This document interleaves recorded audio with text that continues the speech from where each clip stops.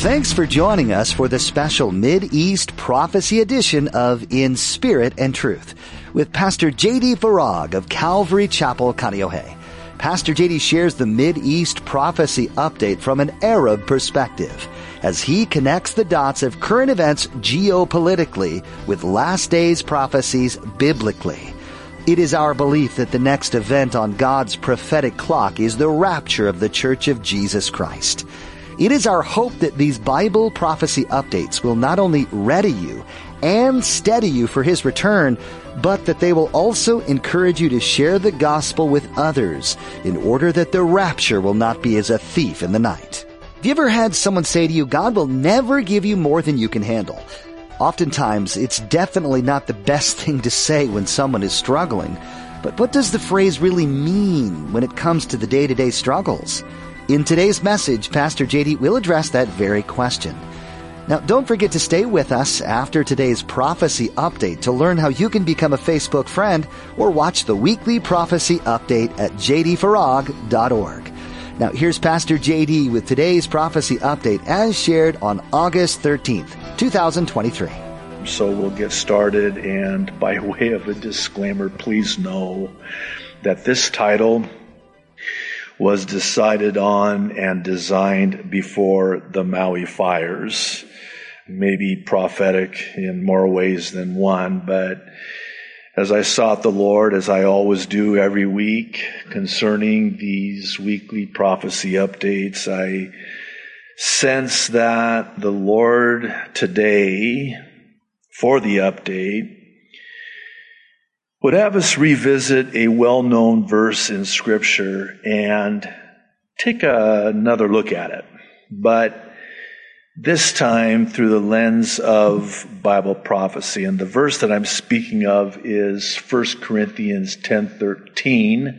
I would encourage you to turn there in your Bibles at this time. We'll get to it in just a moment. But first, I need to provide a little bit in the way of context. Doubtless you've heard it said, or you yourself have said, I know I've said it, something to the effect of, well, God won't give you more than you can handle. Now, if you're on the receiving end of that, when a well-intentioned brother and sister in Christ says something like that and you're going through the trial of your life, well, I'm just going to leave it at that, because sometimes it's just, maybe it's just not the right time, or maybe it's the right thing, but in the wrong way, because if you're anything like me, I don't really warm up to that right at that time when someone says that to me. Why? Because it sure doesn't seem like this is true. I'm pretty overwhelmed right now. Oh, but God won't give you more than you can handle. Well, I don't know. This might be the exception. Imagine that. You're the exception to the promise in God's Word. You're the one case of all mankind throughout human history for which this promise does not apply. Does that make sense? I know I'm being a little bit sarcastic, but it's a sanctified sarcasm, and there's a reason for it, because this saying of, well, God won't give you more than you can handle, comes from 1 Corinthians 10:13. And it's usually framed in the context of being in a fiery trial. And while it is true that God won't give us more than we can handle, there is so much more to this promise. And that's what I want to talk with you about today. Namely, that of how in and through the intensifying fiery trials of life in this, the last hour, and the intensifying of fiery trials in our lives in this, the last hour, are intensifying seemingly with each passing hour. God is faithful. And God will provide us our only way out as a way of escape. What is our only way out? Our only way out of this evil world is at the trumpet sound, when Jesus will take us out of this world in the pre-tribulation rapture. Oh, there he goes again. Now, this, of course, presupposes as Christians, we know that the devil knows he has but a short time and is seeking to steal, kill, and destroy, knowing that Jesus is our only way of escape. And this is why it is that the heat is being turned up, if you will. And that's a good thing, because the turning up of the heat in this last hour has the much needed effect of making us want to get out of this world, having long overstayed our welcome in this world, not our home. Are you at 1 Corinthians 10:13? Can you follow along as I read it? The Apostle Paul's writing to the church in Corinth by the Holy Spirit, and he says, no temptation. Now, stop right there, because that word temptation in the original language of the Greek New Testament is the same word translated for trial. Now, you'll forgive my Greek pronunciation, but it's the word thlipsis, and it carries with it the idea of a crushing weight.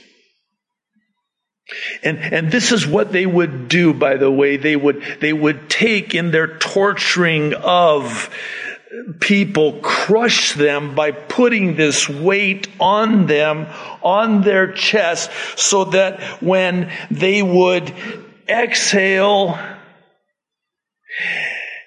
and then inhale, they could not let that air out, and it would crush them to death.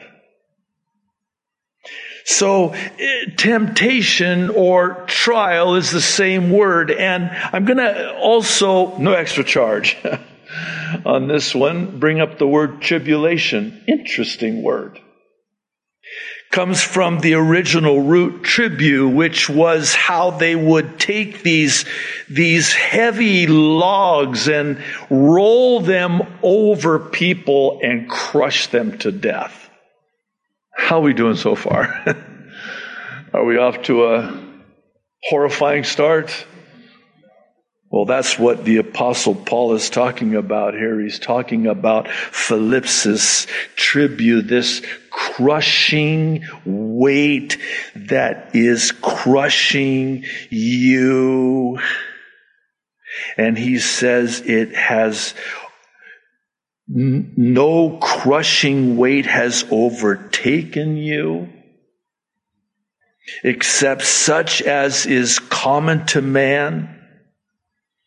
And then notice these two words, but God is faithful, who will not allow you to be tempted, tried, tested, thlipsis, crushed beyond what you are able, but, listen, with the trial, temptation, crushing, will also make the way of escape that you may be able to bear it. Wow, what a promise.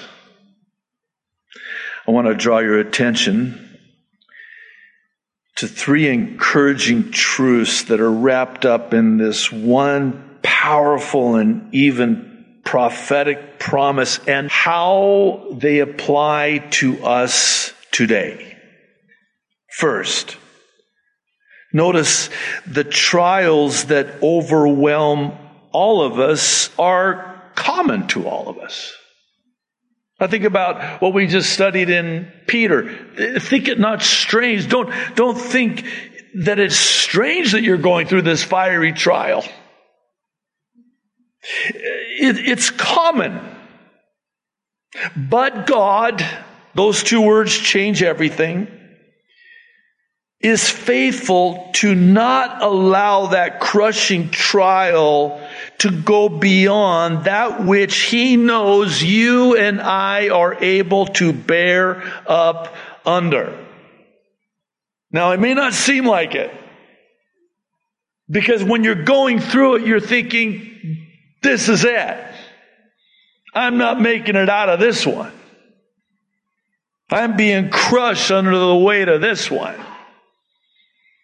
But I'm promised here that God knows where that point is, and He's not going to allow it to get to that point where it's beyond what I'm able to bear up under.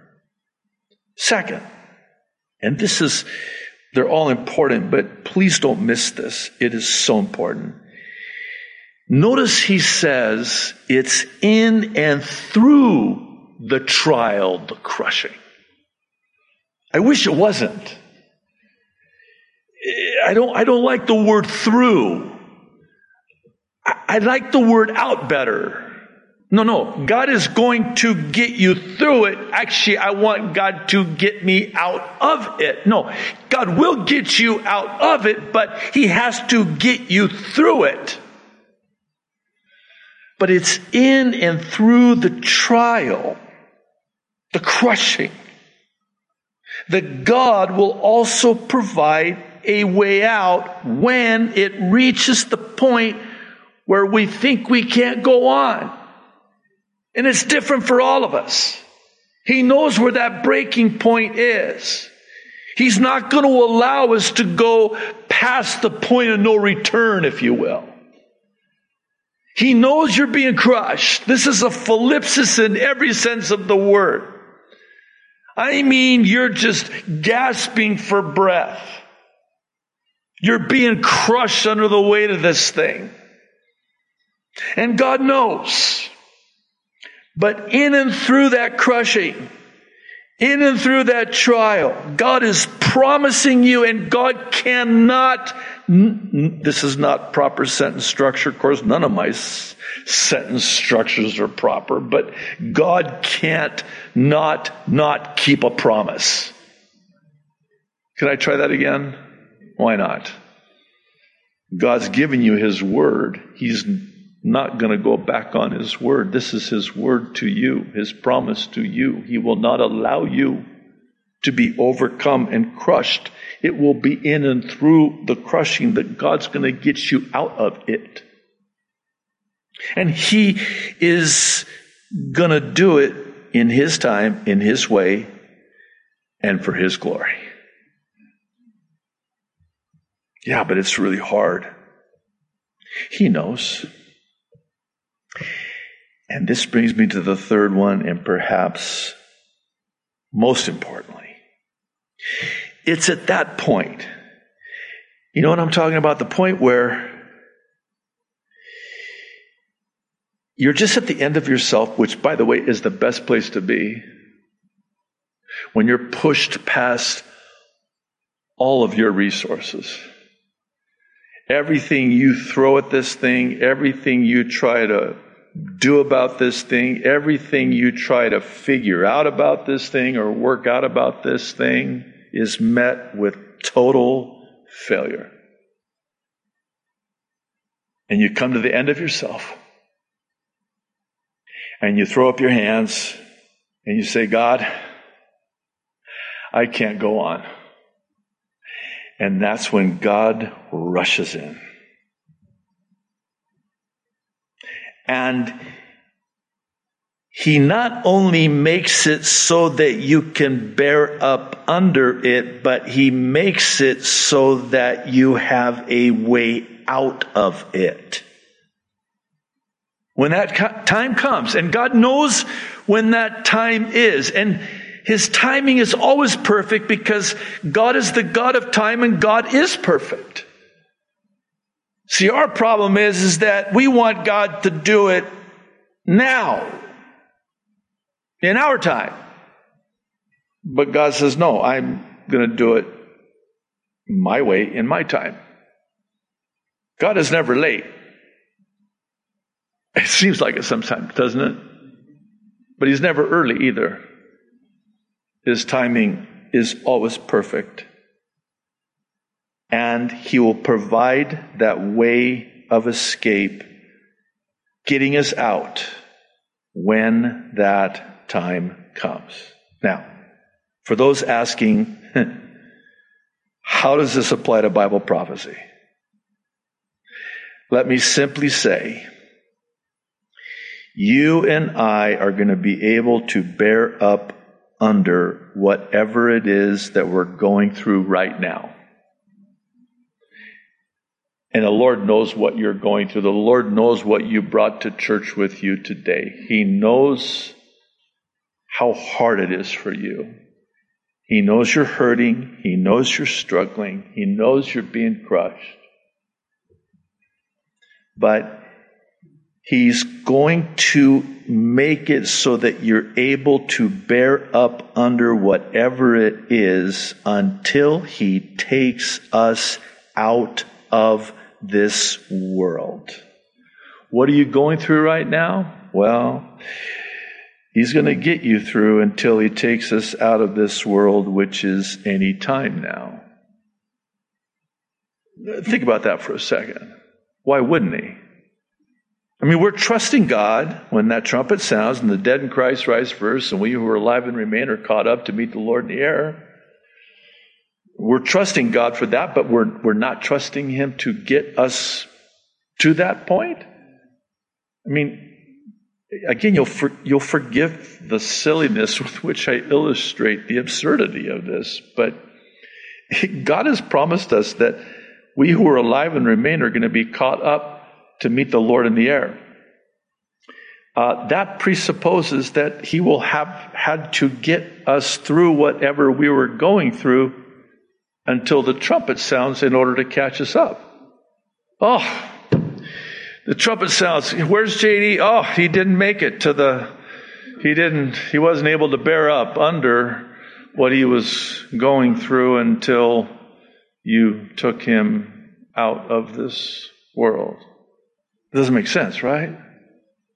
He's going to get you through and to that time when He takes us out of this world, which is any time now. And you're going to make it. I know it doesn't seem like it.